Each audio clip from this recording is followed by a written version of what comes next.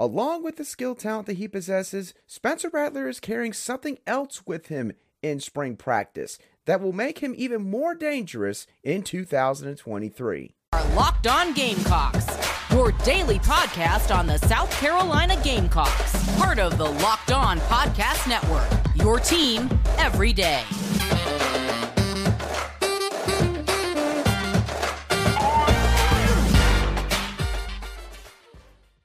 Hello, Gamecock Nation, and welcome back to the Locked On Gamecocks podcast, your show for the latest headlines and potential storylines on South Carolina Gamecock athletics. I'm Andrew Lyon, the host of this podcast, and also the lead staff writer for Gamecocks Digest over on SI.com.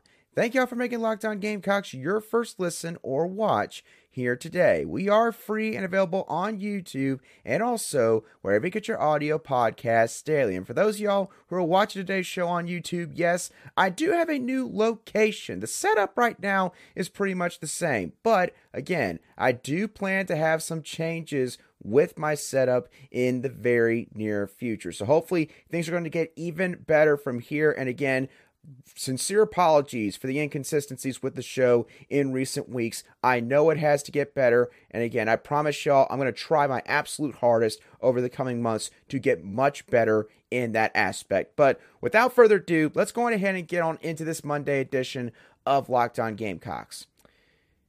Starting off with South Carolina's football team, there's something that we need to start paying attention to with South Carolina quarterback Spencer Rattler, and that is this.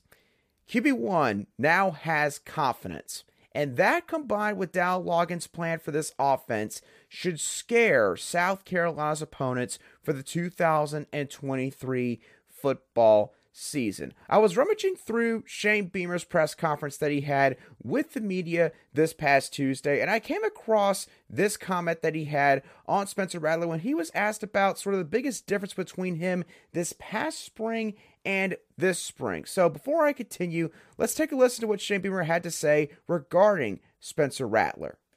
What's kind of the biggest difference you've seen in Spencer coming into spring practice this year versus, where he was last year coming in brand new? I think it's just the confidence that he's playing with. Not that he wasn't confident last year, because last year he was learning a new system, and this year he's learning a new system. There's some carryover, but there's a lot of newness to what we're doing as well. But he's very confident, very comfortable, and to me, it's just the leadership that I've seen from him. Last year he came in at this time, and I've said it before to you guys, he wasn't really trying to impose his will and force his leadership upon anyone. He was trying to earn their respect and earn a role and go from there. Now everybody knows what he can do and what he's done here at Carolina, and he's been much more of it's very clearly his team. It's very clearly his offense, and the leadership that he's showing out there, just being vocal and talking to people, that's the biggest thing that I've noticed from him. Now, while those words from Shane Beamer are obviously going to be music to the majority of South Carolina's fans' ears, I do know that there's going to be a certain group out there that is going to hear that, and the primary thought that you're going to have going away from that clip is going to be, well, confidence is something that most athletes should have at this level of football, or quite honestly, in any sport. And while I do agree with those people on that premise, I think it's important for all of us to remember sort of what Spencer Rattler was dealing with this past year. He went from playing for the Oklahoma Sooners to playing for the South Carolina Gamecocks, and this involved a litany of changes in Spencer Rattler's life, both on and off the field. Starting off with on the football field, Spencer Rattler had a whole new set of teammates and coaches, and besides really Shane Beamer, to be honest, he had to get to know everybody in the building. He had no real connections with people besides Austin Stogner, who transferred with him from Norman, Oklahoma to Columbia, South Carolina. And because of this, Spencer Rattler had to walk a bit of a tightrope in terms of his locker room presence. Because let's be honest, even for a guy as talented as Spencer Rattler, when you go into a new locker room, when you join a new team, and that team within the past 1 to 2 years has had a modest amount of success, the last thing that you want to do is step on into that locker room and essentially act like that, everything is going to run through you from that point forward, both on the field or on the court, and again, inside that locker room. Obviously, everyone knows from a skill standpoint that in Spencer Rattler's case, you are the guy. But in terms of having that voice, they're not going to be so quick to follow you. And so you have to be careful in terms of just how much you push the envelope in that regard. He has to build chemistry with his teammates, and that means obviously doing stuff off the field, just hanging out with the guys, going to catch a movie, maybe having a date night with, his girlfriend and maybe some of the other guys and their girlfriends. A litany of things that you have to do in order to build those relationships. This was an entirely new environment for Spencer Rattler, and you gotta also remember this. His family lives all the way out in Arizona. Spencer Rattler already was making a very seismic move by going from Arizona all the way out to Oklahoma. Then, in this case, he went from Oklahoma over to South Carolina, quite literally on the opposite side of the country from his family.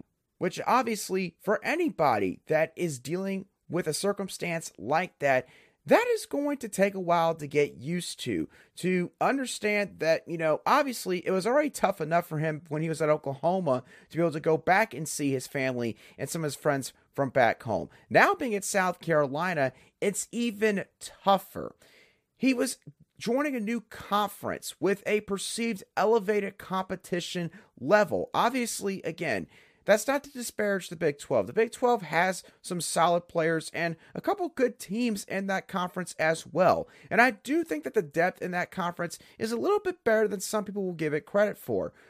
But let's be honest, the SEC is the SEC. It is on a completely different level compared to pretty much every other conference outside maybe the Big 10 when it comes to college football. The speed is different. The physicality is different. The size is different. Everything is different in the SEC. And there's no question that Spencer Rattler, to a certain degree, as talented as he is, had to adjust to that this past football season. And then, of course, you talk about the scheme change that he had to deal with. Going from the air raid offense under head coach Lincoln Riley to a pro-style heavy offense that was led last season by Marcus Satterfield. This means that there's more components that he had to keep in his mind. He had more complex terminology that he had to deal with, more checks that he had to go through before he ever even got the football. And of course, we've been over that topic time and time again. So you ball all of that up together into one, and it's pretty clear that there's good reason to see why Spencer Rattler at times had some struggles this past year. That was just on the field without all of us seeing what all happened during the offseason, going through spring practice. Now, Spencer Rattler has been in South Carolina for over a year. He has built a rapport with all of these guys on the roster, besides the guys, of course, that just transferred in or have just literally come here from high school. He has proven what he could do at the highest level of college football, but he's now done it in Columbia against really solid teams like Tennessee and Clemson. And the other thing is, based on Dowell Loggains' rhetoric so far this offseason, Spencer Rattler is now in an offense that is going to be quarterback-centric, and it is going to be called by coordinator Dowell Loggains, who has a pro background. He has coached some of the best quarterbacks in the entire sport of football. He has been surrounded by some of the best minds in the sport for several years now.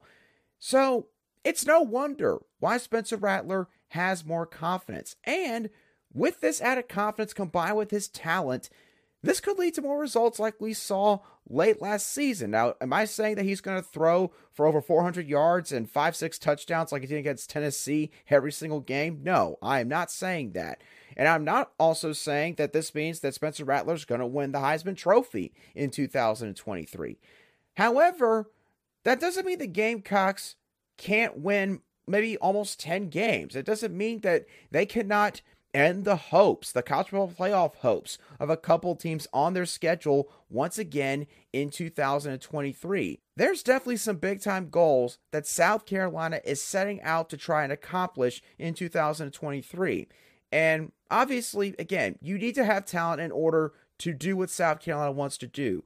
But you've also got to have confidence to go along with that, because if you don't have confidence, nothing else honestly matters. Because now that Spencer Rattler has the confidence to pair with the talent that he already possesses, South Carolina is going to be even more dangerous in 2023 for their SEC opponents and for their non-conference opponents, including the Clemson Tigers. So again, great stuff to hear from Shane Beamer on that front. And obviously, again, South Carolina wants to accomplish the highest of goals that they have in 2023. It's all going to lie mainly on the shoulders of number 7 under center.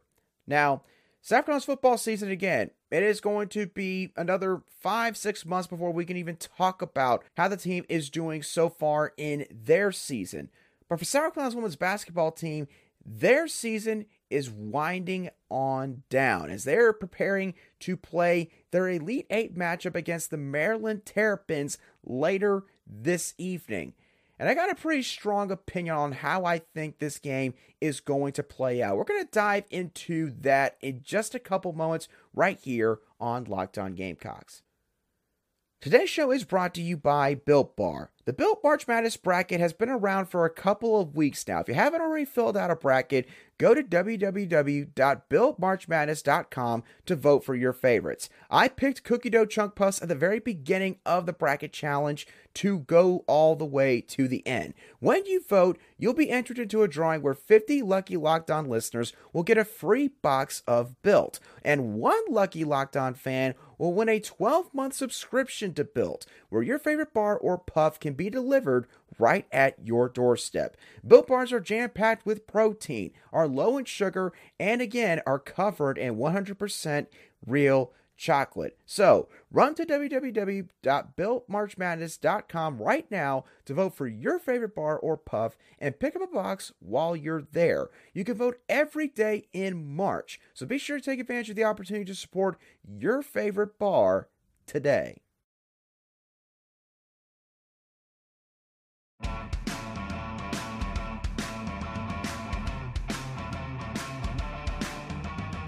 Welcome back to this Monday edition of the Locked On Gamecocks podcast, where we cover your South Carolina Gamecocks every single day.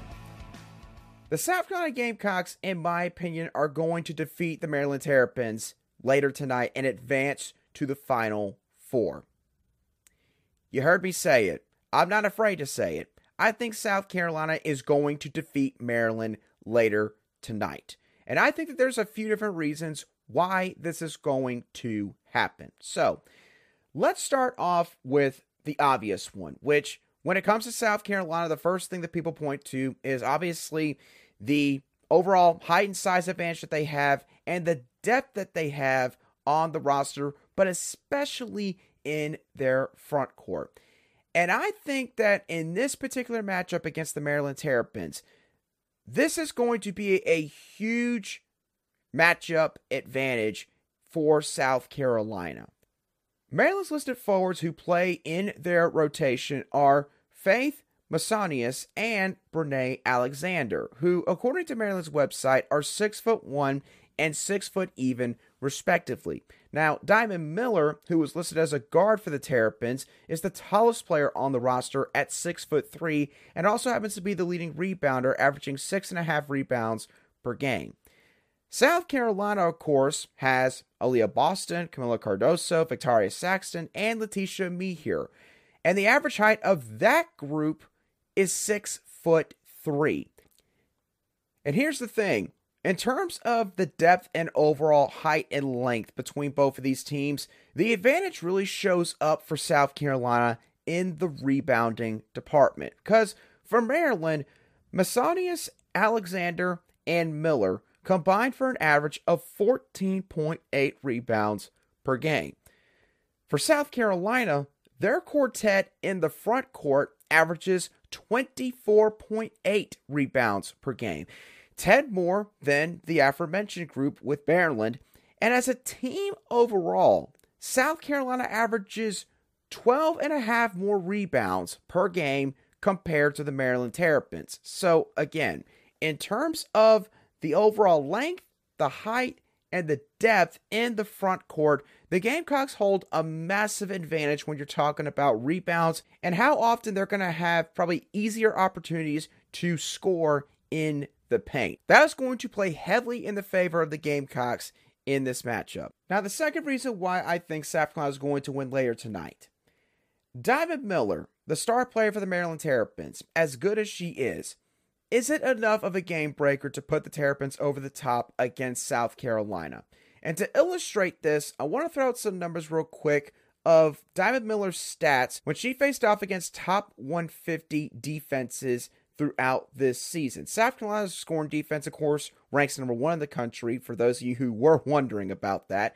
But Diamond Miller has played against some solid defenses in UConn, Notre Dame, and Indiana. UConn's scoring defense ranks 47th at this point in the tournament. And against UConn, Diamond Miller only scored 17 points, but shot 30.8% from the floor to get those 17 points. Against the Notre Dame Fighting Irish, a team that did not have Olivia Miles in the Sweet 16, and the team that Maryland just defeated to get to the Elite 8, Diamond Miller scored 18 points. Again, not a bad point total, but shot just 35.3% from the floor and had 4 turnovers to go along with that. Now, in fairness to Diamond, she did score 35 points on 52% shooting against a Notre Dame team with Olivia Miles earlier in the season, but it was interesting to see how much better Notre Dame did against Diamond Miller the second time around, even without their best player on the floor. And then the other team to note, Indiana, they had the 110th scoring defense in the country, so nowhere near as good as UConn or Notre Dame. Diamond Miller scored 19 points, which is right around her season average, but shot 38.5% from the field and had 5 turnovers to go along with that. So the point being is this: when Diamond Miller has faced a team that has a real competent defense, to be quite honest, she does not absolutely take over the basketball game. Does she have solid outings in terms of the overall amount of points that she puts on the board? Sure, she does, but she's not someone that goes into full-blown takeover mode. In the 4 matchups I just mentioned, again, she only had the one time where she went off against Notre Dame in the middle of the regular season. But otherwise, she's been kept pretty much in check to what her talent amounts to. So, for South Carolina, yes, you have to stop Diamond Miller. But as we mentioned with the first reason why I think South Carolina is going to win later tonight, the story needs to be, can Maryland stop South Carolina's front court? Not can South Carolina stop Diamond Miller. Again, a good player, but not good enough to carry Maryland to a victory by herself. And the last thing to note with this matchup, Maryland is really going to try to push the envelope on the defensive end. They're going to try to force a lot of turnovers. And the thing is, Maryland's done a really good job of doing this throughout the season up to this point. They are 24th nationally in turnovers forced per game, forcing on average 19.68 turnovers per game from their opponent. But the flip side of the coin is this: Maryland ranks 230th out of 350 Division I programs in field goal percentage defense, allowing opponents to shoot 41.2% from the floor on average. Now, for South Carolina, they have done a great job of taking care of the basketball to this point in the season. They have the 19th lowest turnover mark nationally on offense. And the thing is, I don't have the number in terms of what their field goal percentage is on the offensive end, but I also have to imagine that that ranks pretty high as well. So the point being is this: South Carolina on offense, the main thing that they got to do is take care of the basketball. Do not let Maryland change how you go about your tempo. Don't let them rush you, and don't let them get you off kilter. South Carolina has had some issues with this throughout certain points during the regular season. I do not suspect that to be an issue at this point, however, in the tournament. The only way South Carolina possibly loses to Maryland is if they just cough up the ball around 20 plus times, and because of that, Maryland gets more opportunities to score, And that gives them a chance to keep the gap pretty close and give them a shot to win at the end. But overall, South Carolina's front court, Diamond Miller's likely inability to be able to carry her team against a program as good as South Carolina, and how well the Gamecocks take care of the basketball offensively is going to lead them to victory on Monday night, and they will advance to the Final Four to face off against Caitlin Clark and the Iowa Hawkeyes.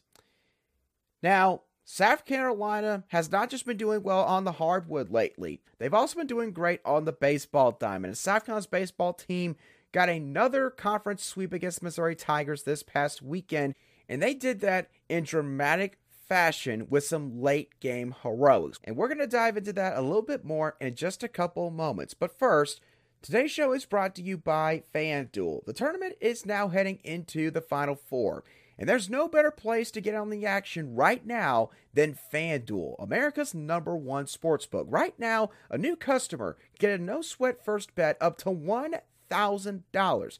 That's up to $1,000 back in bonus bets if your first bet doesn't win. Money guaranteed either way. The FanDuel Sportsbook app is safe, it's secure, and it's super easy to use. And you can bet on everything from the money line to a specific prop bet, and even make your own same-game parlay. I believe that UConn is going to win the national championship in the men's bracket. They are listed currently at plus 110 odds to win the entire thing. They have dominated in the past couple of rounds, and quite honestly, with the way this Final Four is set up, I don't see any of these other teams slowing down the UConn Huskies. So don't miss the chance to get your no-sweat first bet up to $1,000 in bonus bets when you go to FanDuel.com/LockedOn. That's FanDuel.com/LockedOn to learn more. Make every moment more with FanDuel, an official sports betting partner of the NBA.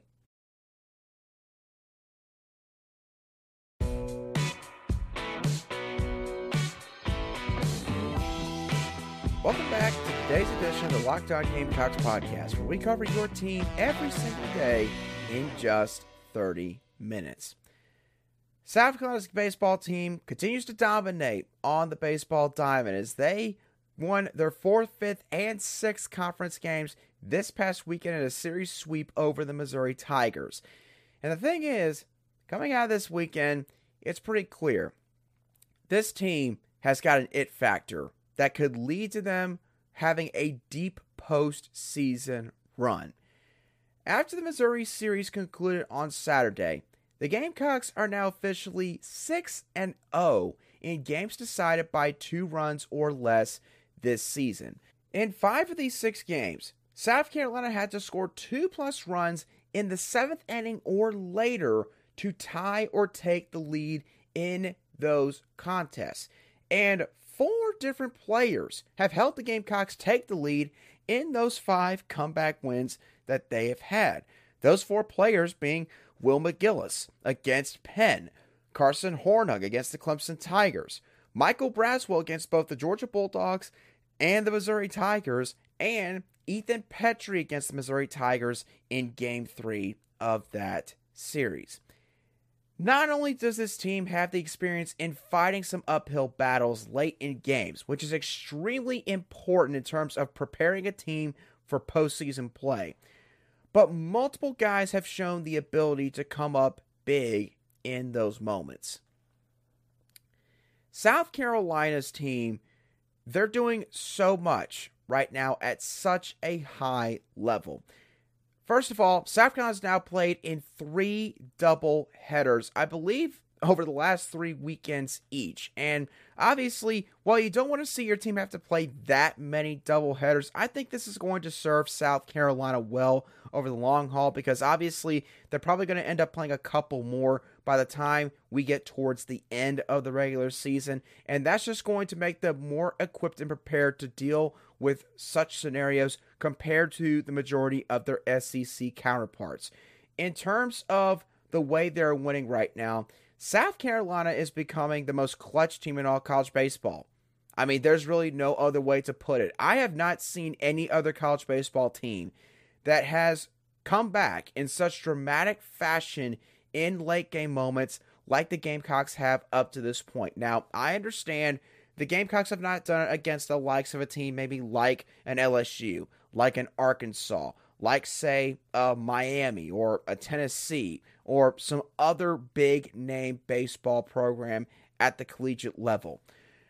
But South Carolina has now done it multiple times against SEC opponents. They did it against a really solid non-conference foe in the Penn Quakers, and obviously their arch rivals in the Clemson Tigers on a neutral field in a series that was full of emotions. And despite all of that, South Carolina has answered the bell every single time. Now, obviously, baseball is a very fickle sport, so at some point, the Gamecocks are going to probably drop one of these games. And that is to be expected. I mean, they lost to the Charlotte 49ers in their midweek game this past week. I don't think that would have been the game that most people would have predicted as the point in which South Carolina would have lost their second game of the season. I don't think that would have been the case.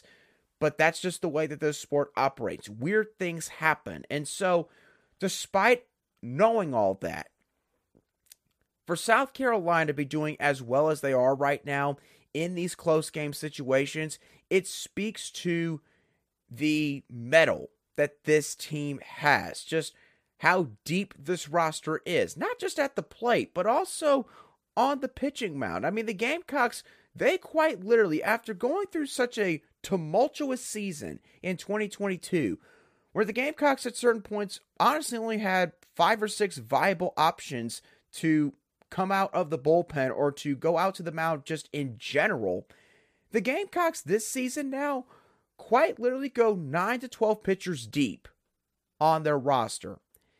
That is absolutely terrifying for every other team in the SEC and any team in college baseball that has aspirations of going to Omaha and winning the College World Series. Now, obviously, there's still a long ways to go here. South Carolina has got plenty of other tough series that they're going to have to play.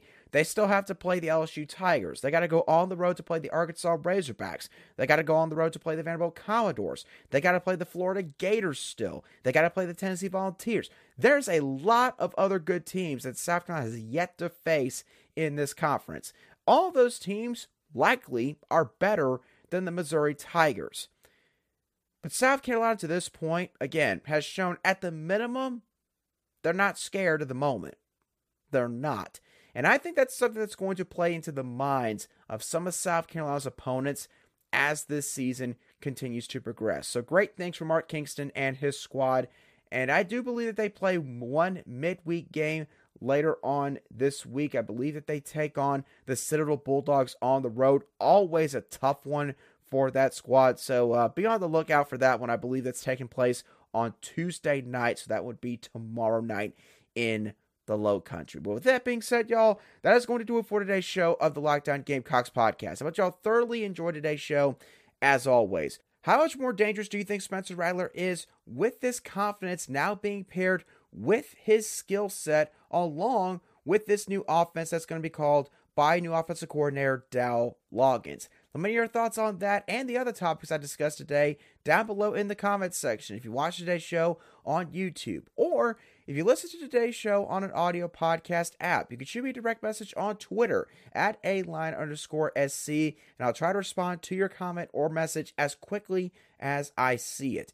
And once again, thank you for making Locked On Gamecocks your first listen or watch here today. For your second listen or watch, I would like for you to go check out Locked On College Basketball, where experts Isaac Shade and Andy Patton bring you everything you need to know both on and off the court for the Final Four. Plus, hear from big-name experts, coaches, and players throughout the basketball landscape.